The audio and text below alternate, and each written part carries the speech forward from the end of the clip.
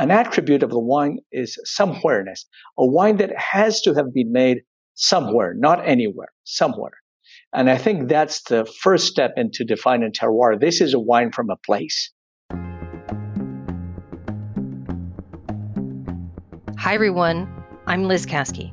As a travel curator, cook, wine aficionado, and design lover here in South America, I've always been fascinated by the stories of how creatives pursue their dreams.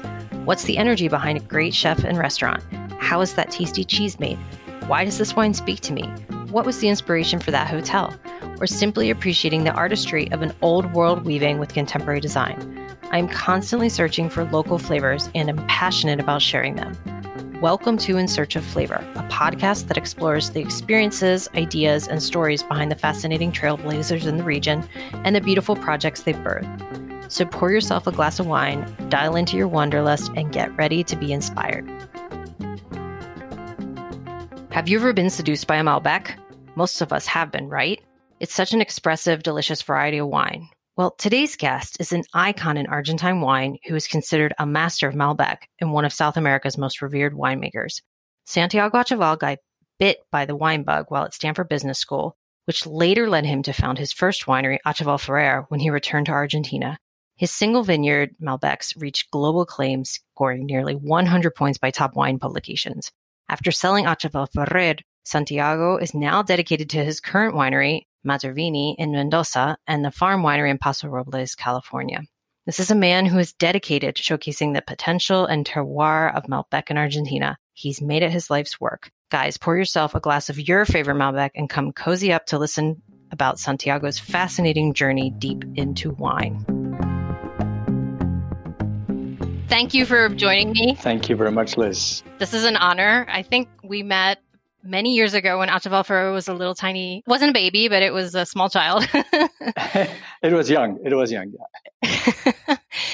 Certainly, I guess a lot of our listeners and guests who have been to Mendoza got to know your wines through that project first. So I think this is kind of like a good segue into, opening. Tell me about you. I mean, let's start there and then kind of work backwards how you arrived to wine, because you're like a multi-hyphenate, I feel like, that you have so many passions and interests and they converged. It was not obvious initially. My first degree was in accounting. And then I took a second degree in business. I took an MBA in the US. But you have to understand, my family is not in the wine business. I was raised in Cordoba, in Argentina, and Cordoba is not wine country, not even close. And our dad did not allow us to even drink a little sip before I turned illegal at 18 in Argentina. We're lucky it's 18. So I arrived in Silicon Valley, close to San Francisco, in Stanford, more exactly. And wine was not a thing for me. I was 26 years old, and wine was not relevant in my life. But you know what happens on the weekends when you're close to Napa Valley? You designate a driver, you go drinking with friends, and then your in-laws come around and you take them. Of course, one of the circuits is Napa and Sonoma. The other one is Monterey and Carmel. And slowly but surely, I caught the bug. Some people say they've fallen in love with wine. At least for me, it was not that. It was a virus. It was a contagion. And I found myself enjoying the vineyards and the cellars even more than the tasting rooms, and starting to read about wine. And at the same time, I was taking classes in the business school. And these teachers were telling me something that for a guy who got his education in Argentina was completely new. So these guys were telling me that you can dream and change in the middle of your life and find a passion and just do over and start again in something you really love. And even though it wasn't the middle of my life, I said, so I can change. And by second year, as I had said it to myself and to some friends, this is what I want to do. I want to be in sometime I want to be in wine.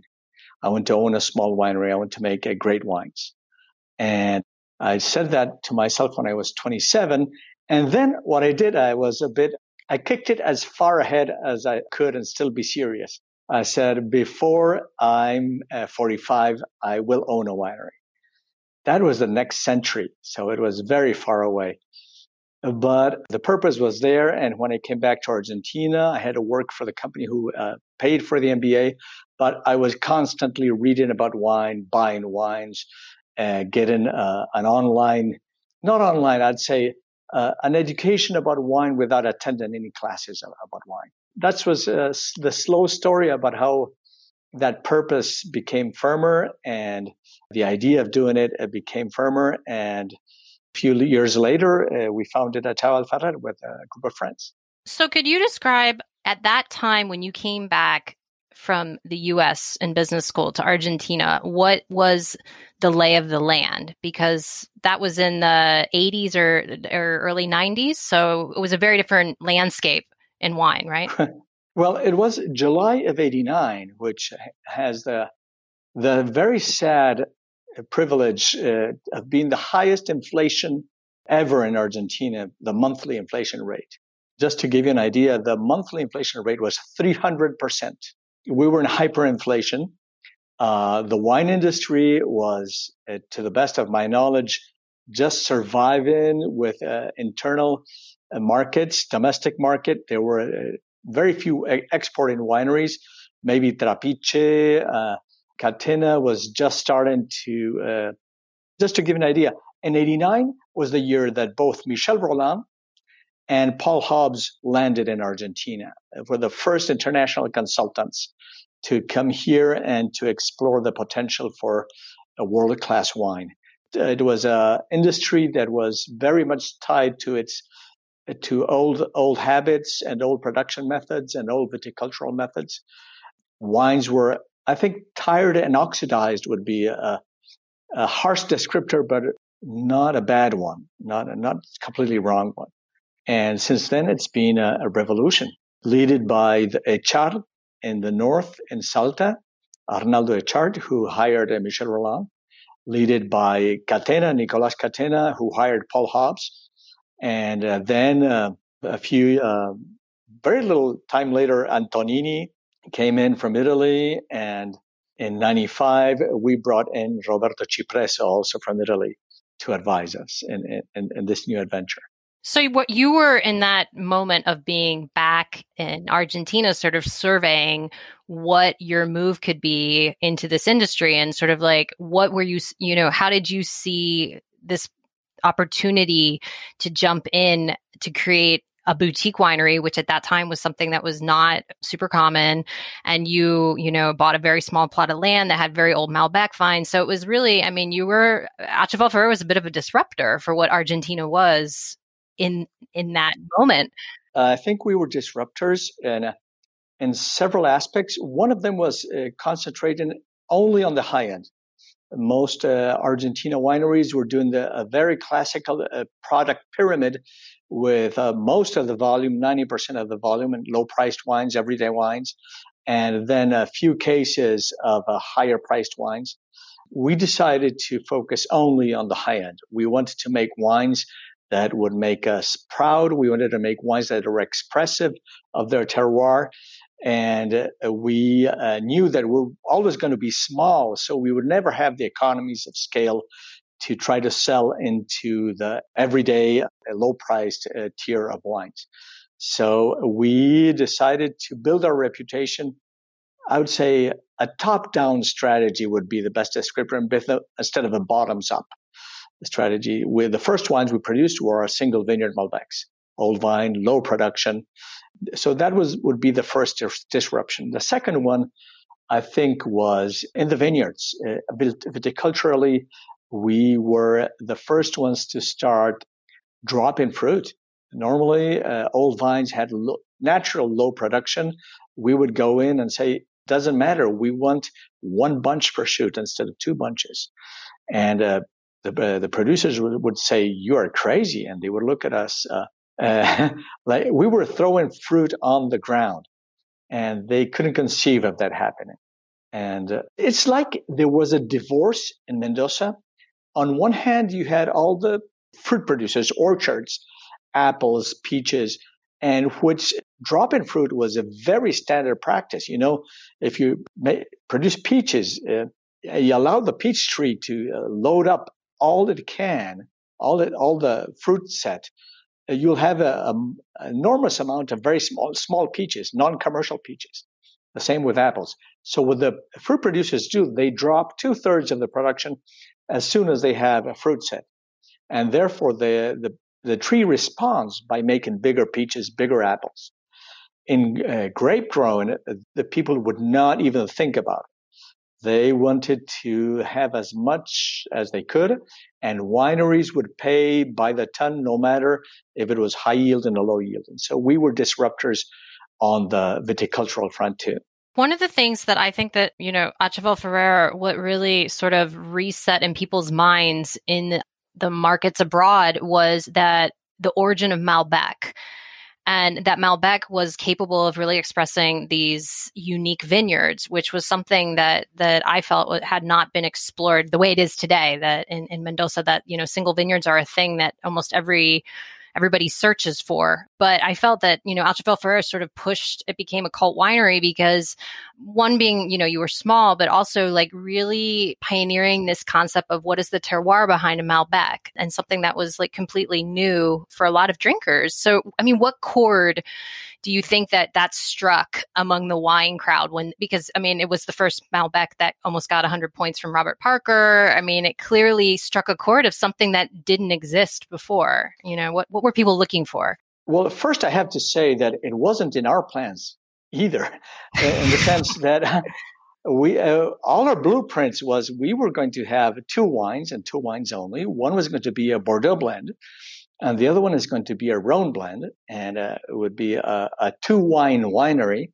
very much in the Bordeaux model or in the European model. And we landed in Mendoza and started driving around and looking at vineyards. And this was March of 1999. And we kind of crashed into Old Vine Malbec. We just were driving around like Consulta and looking for more land to plant. And we just happened to drive by a very old vineyard, unkempt, untidy. It was a mess. And we looked at it and laughed at it. And then Roberto, who was with me, Roberto Cipresso, he came back the following day and tasted the fruit. And that's when all our plans changed, because the quality of that fruit was so awesome and so intense and so unique. So it wasn't a fruit that you would say, this is a typical Malbec. This was fruit that was more following its own path. And we said, okay, this is a Malbec that speaks of its land. And we bought the vineyard and we harvested the fruit 2 days later. And we made a 1999 Finca Altamira. And just tasting the wines fresh out of fermentation tanks, the wine was just in barrel when we went to Vinitaly that same year with samples. And we had people, winemakers and journalists taste this, and they said, this is different. And we agreed this is different. And then we thought, okay, there's one vineyard, at least in Mendoza, that can transmit the signature of the land, the character, the personality of the land. It can't be a happenstance. There has to be another one, or many other ones. And that's when we started looking for the other single vineyards, and we found Finca Mirador, and then we found Finca Bella Vista, and then we had a trio of single vineyard Malbecs. And even then, I had several discussions within the winery because some of my partners were not convinced that showcasing 3 wines at the same price point, at the same quality level, but different wines was a good strategy. And I said, look at Burgundy, look at all the wines throughout the world. Once you find a terroir this potent, you have to make the wine. There's no choice. Once you find a vineyard like this, you have to make a wine from it. And that's how the concept was. We started going around and tasting people on these wines. The concept was not new. It was new to Argentina, but not new to the wine world. So in the US, it was fantastically well received. And these wines were immediately very popular. Not popular, they were expensive wines, but they garnered a following. So when you were talking about terroir, because I mean, I feel that that's one of what always in your wines is so clear. They're terroir wines. Maybe we can dive into this because not everybody, I feel that a lot of people don't understand, like, what is a terroir wine? How do you know when a wine is speaking to you? And if you're a wine whisperer in the sense of like, how do you know when you're standing on this piece of land and you know it has something different? Like, what does that look like? Are you, tasting the fruit and imagining, extrapolating, what is this wine what is its personality? How is this going to emerge? Like, I mean, because that's a talent that not everybody perhaps has that experience nor vision to sort of take that dream and turn it into this final product that's able to transmit. It's a piece of art, basically. I would say it takes some experience, and I was lucky, and we were lucky to have Roberto with us. It helps a lot if you're doing it in March, which is our harvest, and then you can taste the grapes. And tasting the grapes, you get a lot of information, a lot of information. Initially, at that point, I was not the one to make the call because that was I had been tasting grapes since '95 when we started thinking about this, and we did a couple of trips in wine country with the partners. But Roberto was the one who made the call. And as the years went by, I acquired that ability. It is experience, it is passion, and it's a profound interest in the land that allows you to build this feeling for the special places that are here and there. And even the concept of terroir is still, I would say, not entirely accepted by everybody. A few years ago, a very famous winemaker said, there's no such thing as minerality in a wine, in the sense that the vine does not have the ability to take these substances from the soil. And to that, I respond, there was a very famous case in the U.S. Supreme Court back in the 60s, I think. And it was, this sounds, it's irrelevant, but the case was around pornography. And the whole case of the defendants was first the free speech. They were arguing it was free speech, and then the state was trying to make the case for obscenity. And one of the Supreme Court judges said, I cannot define obscenity, but I recognize it when I see it. And that's the way I think everybody should approach terroir is you don't need to define it. You taste it in a wine, and there are wines that are clearly made in one specific place. There are wines that are clearly could not have been made anywhere. At the same time, there are wines that you can say this is a Cabernet Sauvignon that could have been made anywhere, but there's some wines that are uniquely from someplace. And I think it was Matt Kramer, an American journalist, who coined the word somewhereness. An attribute of the wine is somewhereness, a wine that has to have been made somewhere, not anywhere, somewhere. And I think that's the first step into defining terroir. This is a wine from a place. I don't recognize the place. I don't pinpoint the place, but I do recognize as a consumer that this is one place and one place only. And do you think the average consumer, when they open a bottle of wine, I mean, independent if it's your wine now, Matervini or, Activel, do you think they're able to pick up those clues? Because, I mean, there's a deliciousness in fine wine that's real, but there's also, I feel like, an educational component to that appreciation of terroir, just like the way you would study opera or classical music or anything like that. Well, one of the things I found repeatedly, and it's one of the things we do in Matervini, visitor sits down and we give him 5 wine glasses with 5 Malbecs from different places. And if that consumer were tasting only one of those wines, maybe he would not identify it as those terroir components, but they clearly jump out of the glass when you compare one with the other. What the average consumer may not have is the memories of other wines to compare this wine to.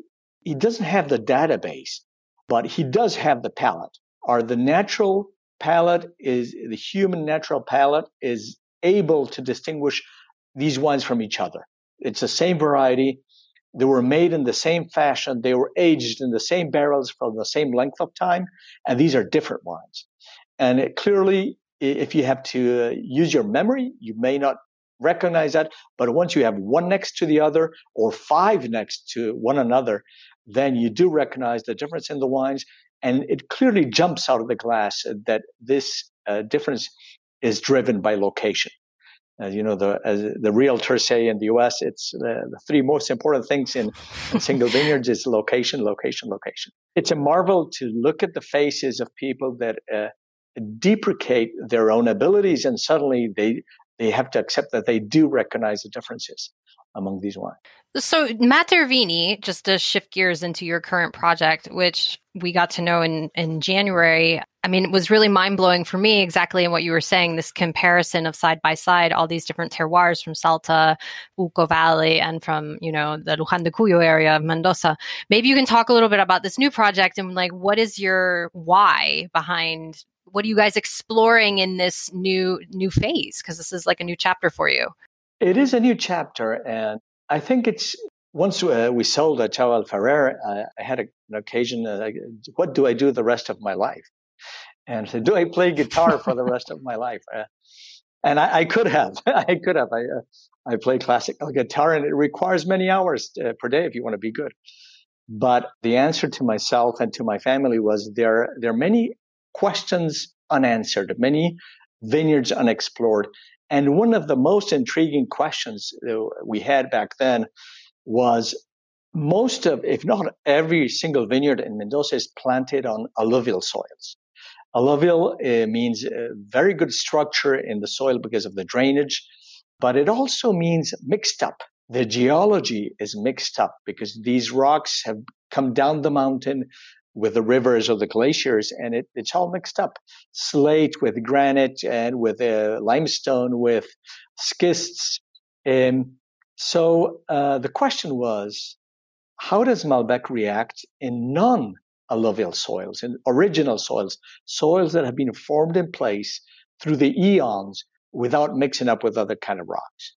And we had started thinking about that in Salta on a field trip to Salta, and in July 2002, and it was in our minds. We had already bought a vineyard in Piedras Viejas in Las Heras, 1,600 meters, 5,200 feet above sea level, and we were planting on the slopes. That the slopes are the places you find original soils. Those are rocks that have not moved and they have broken down into soil. And so that was the question Mattervini was predicated upon. That's a founding question and the driving question of Mattervini. Comparison between original soils and how an original soil has more capacity of imparting character into a wine than an alluvial soil. And the ability to sit down and as you did in January with these glasses and ping pong back and forth between alluvial, for example, Finca, which is Pedriel, and Canota, which is north of Mendoza and on original non-alluvial soils, and find the differences in minerality and find the differences in structure and character and personality. That's what's driving Mattervini. That's a reason to start Mattervini. That's a reason to look for new places and new vineyards and new land and plant where nobody has planted before. And you're doing as sort of a parenthesis within that, a white wine now too. You're Blanco, right? We're doing a white wine because Malbec is a philosophy and a passion. It's not a religion.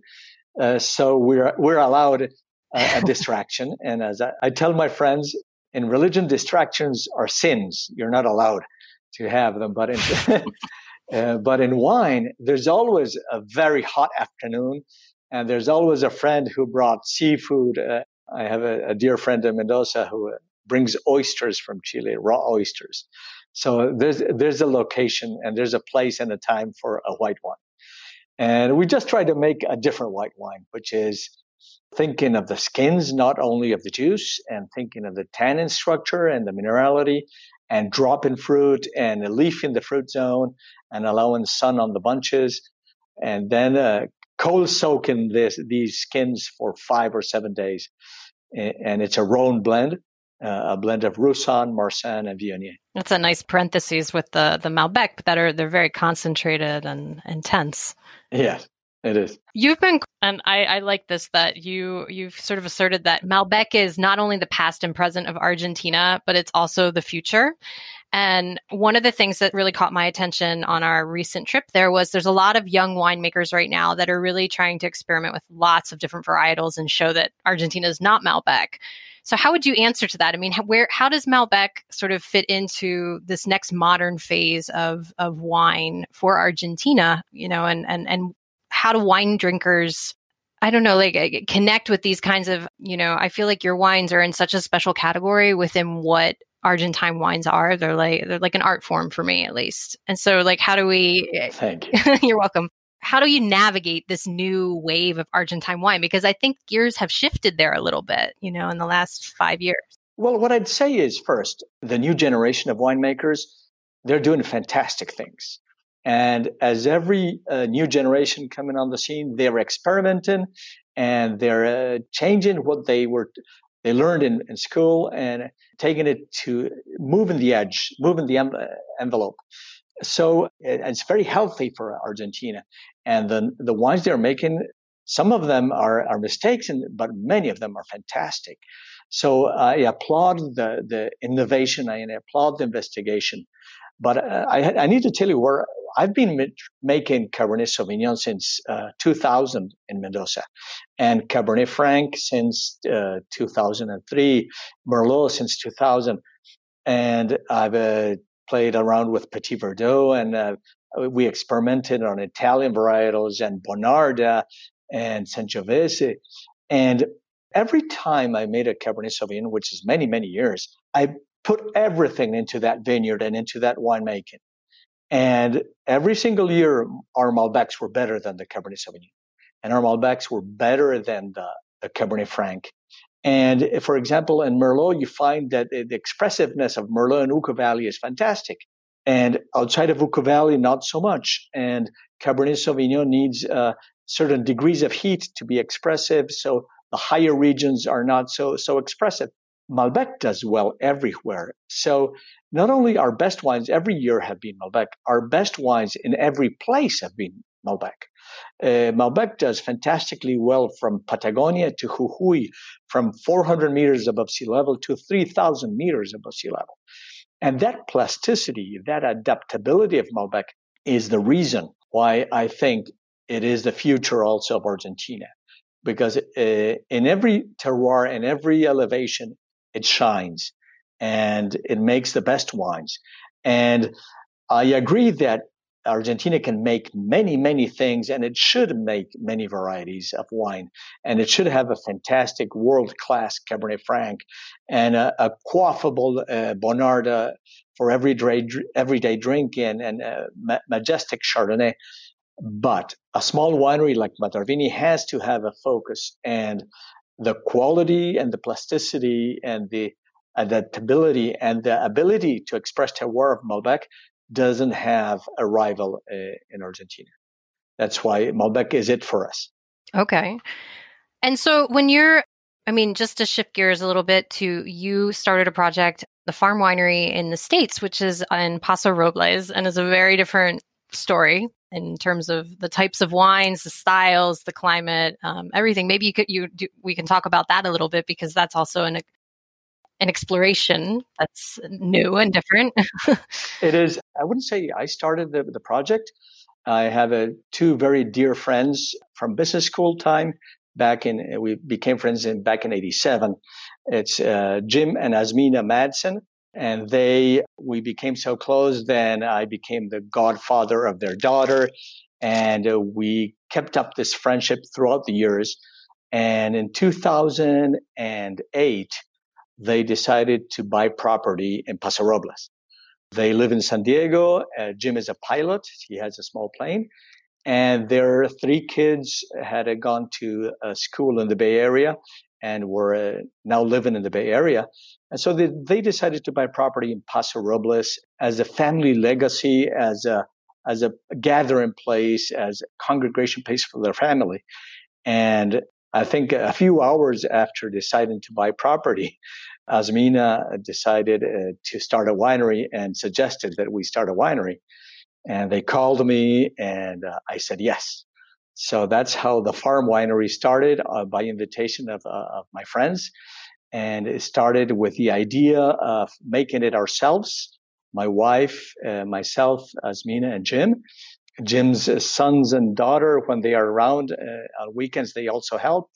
We have good friends that still help us along some weekends, but it's the labor of our hands and our backs and our feet. And we're showcasing the best that Paso Robles has to give on the hilly, limestone, oak-studded, deer-traveled slopes of Paso Robles. And what are the varietals there, just to share with everybody? We found some fantastic Cabernet Sauvignon vineyards, and therefore Cabernet Sauvignon is the majority of our production. But we also make very, very nice Rhone blends, different proportions of Grenache and Syrah. So we have like a Rhone side and a Bordeaux side. And we think varieties from both areas do very well in Paso Robles. And we showcase how both do very well on limestone and how the limestone brings up the acidity and the finesse of these wines. And so this is always to me curious when, you have like this concept of flying winemakers that you're able to, use your experience in Argentina and, take it to a completely other geographic region of the world. What did you discover in making wines in another place, that stylistically you're looking for something because it's, everything else is different, but your creative process of how you approach a wine, how you have it in mind, what you're looking for, all of those decisions comes from, I always feel there's a style behind it. Well, I think it helps to have more questions than answers when you arrive to a new place. And it helps to really, I have a macro direction. For example, I've always thought that less is more, and lower productions per plant and per acre result in wines of more intensity and more expressive ability. But how do you get to less is something that in Paso Robles, I talked a lot with the producers, the vine growers, the grape growers. And I was always telling them, well, in Mendoza, I'm doing this. What do you think is appropriate to do in Paso Robles to get to this goal? How would you go about it? How would your plants respond to this or that? Because we've seen in Mendoza, some foreigners come in with a recipe, and the recipe, without contemplation to local realities, fails, is not successful. So in Paso Robles, I came with a very big goal of making expressive wines of terroir, but a lot of the small stuff we argued and talked about with the growers and learned about the Paso terroir from the growers. This is sort of not related to perhaps the winemaking side, but, you do have a background, an MBA, you were an accountant. Do you feel like, as part of this creative journey, your business acumen has been fundamental in these years of like going through the business side, just so we can touch on that a little bit? Because I think it's interesting for people, when you're creative, your life is so intertwined with your passion and your purpose, but then there's also, it's a business. You have to turn a profit on this. Definitely, it helps to be able to talk with the tax people and with the lawyers and the accountants, and be able to not only understand what they're saying, but also to put them on the right path towards what we are trying to achieve. It does help a lot. It did help a lot to know that my passion made business sense at the same time. The decision, for example, to make high-end wines, and because of the low production, mean you have to be in a niche and you don't have economies of scale. The whole understanding about how markets work, it definitely was very, very helpful. I don't know what would have happened if there had been a conflict between my impulse to make great wines and the business sense of it. I may have gone down the road of making the wines anyway, but I was fortunate that it made business sense at the same time it made wine sense. But definitely it helps a lot to have a background in business. It helps to know the ins and outs of finance and capital structures and markets and accounting and taxes. I would say to anybody who's going to be an entrepreneur, you need to have the basics of those disciplines. You need to know enough to talk to the professionals. Maybe not be a professional, but you need to know enough to talk to the professionals and understand and be at their level. What was a setback or a challenge that within this trajectory that you've had over the last 30 years, I mean, was like one of those defining moments that you either continue and, this everything changes, or it's like a crossroads? I think everybody comes to them in businesses. Would you be willing to share what that looked like for everybody to see how you went through that? There were a couple of business events. We're in the middle of one right now. For example, with COVID-19 and the disappearance of the wine tourism, there's nobody flying around and visiting wineries anymore. And how do you reconfigure your sales and change the model? And will it be permanent? Will it not be permanent? We're in the middle of a classical black swan event, in which it was not predicted. We don't know how it will develop. It has changed the fundamentals of some wineries like ours, which was devoted to direct-to-consumer strategy and talking directly to the visitor and hospitality and tasting room experiences. So this is one of them, and I wish I knew the outcome of this. And I believe we will come back from this. I believe the impulse to travel is in the genes of the human being, and the wine tourism will come back, but I can't answer when that will be. And this is a big conundrum, and we are trying to sell more on the traditional channels. We're trying to sell more online and making events and Instagram Live and podcasts like this one, and inviting people to visit us online and trying to deliver us direct to consumer in their homes. So we're trying a lot of things to adapt to the new realities. And this is one of them. Back in 2008, 2009, we also had a huge crisis, and we adapted to that too. I would say there's even projects like we have one very, very, very special vineyard called Piedras Viejas. It makes our best wine, most expensive wine, highest ratings of all the wines. But this vineyard we planted in 2008, and it didn't give us a single grape until 2013. And that was 5-6 years without any production, and setbacks and diebacks. And every year we had to decide, are we continuing with this vineyard? Are we continuing to invest money and replanting and finding ways around nature's worst attacks? And we decided to, and back then some friends were saying, you are too headstrong. And I said, I was telling them the difference between being headstrong and being a visionary. You only know that difference once you succeeded or failed completely. And I was not willing to declare myself a failure with only 5 or 6 years in the vineyard. And ultimately, we did have some grapes, and we did make some wine, and we doubled down on the bet, and we are making Piedras Viejas, which it was a temptation along the years. We had no production to just give up. So sometimes the answer is double down. Sometimes the answer is a strategic retreat. And the problem is you never know ex ante. You never know going in. And you have to trust your gut, trust your instinct, have the support of your family and your loved ones. And sometimes you go for it. And this is what we're doing with Mallarvini now. We're going for it. We think hospitality will be back. And we think next year we'll be welcoming everybody in the tasting room. We hope so, because, it's been an adjustment period for everyone right now. Yeah.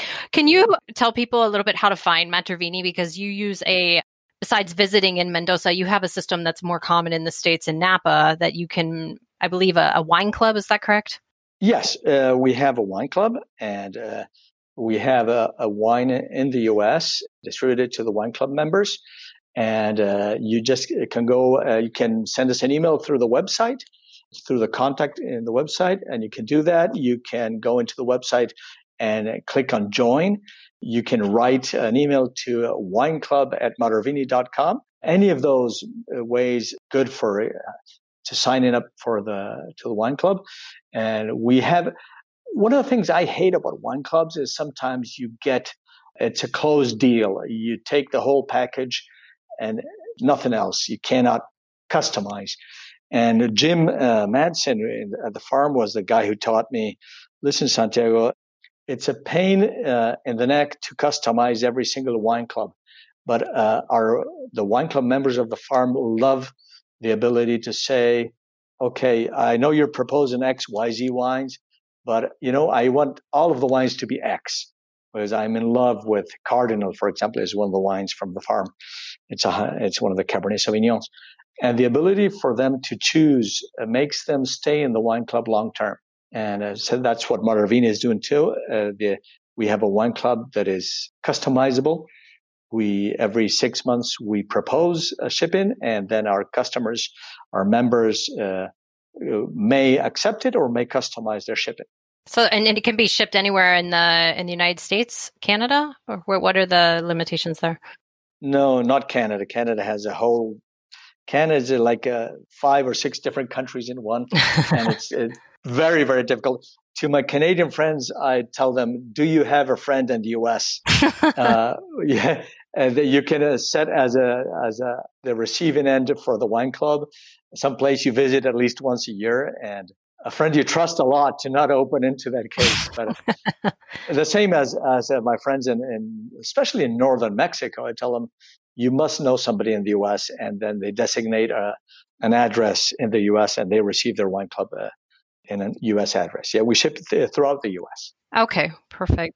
So the last question I have for you is, if you could give advice to your younger self, just starting out 30 odd years ago, what would be 2 or 3 truths that you've learned in this trajectory of that would have helped you perhaps to know as you navigate this purposeful path that you embark on?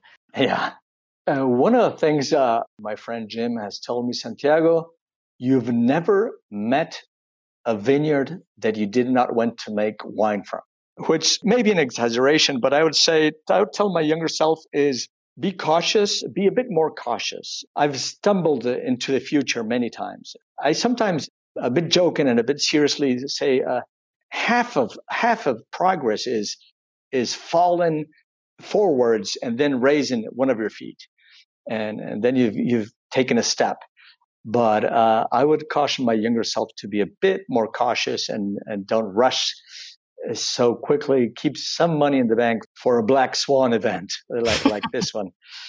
But looking back, I would do mostly what I've done in terms of the wineries we've started, in terms of the vineyards we chose. I've been very, very lucky. I think it's a Chinese proverb that says, it's good to be smart, but it's better to be lucky. I've been very lucky in my life. I've been lucky in my family. I've been lucky in my friends. And through that luck in family and friends, I've been lucky in my ventures. So I would say also to my younger self, do trust your instinct, dare to dream, and keep your aims high. Keep your aim high. Keep your north. Keep your goals firm.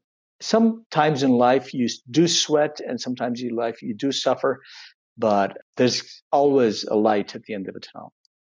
Thanks again to Santiago for joining us on the In Search of Flavor podcast. Guys, if you want to learn more about his delicious wines and what he does, you can go to www.matervini, that's MATERVINI.com. You can also follow Matervini on Instagram with the handle @Matervini. I'll see you guys next week. Have a good one. If you enjoyed this episode, please share it with a friend, family member, coworker, or whoever could use some Wanderlust in their life right now. Also, please leave us a review on iTunes. They're tremendously helpful, and we greatly appreciate it. For more inspiration and information on how to come travel with us in South America, or bring South America into your home, visit our website at www.lizcaskey.com and follow us on Instagram at LCCWE. See you guys next week. Hasta la próxima.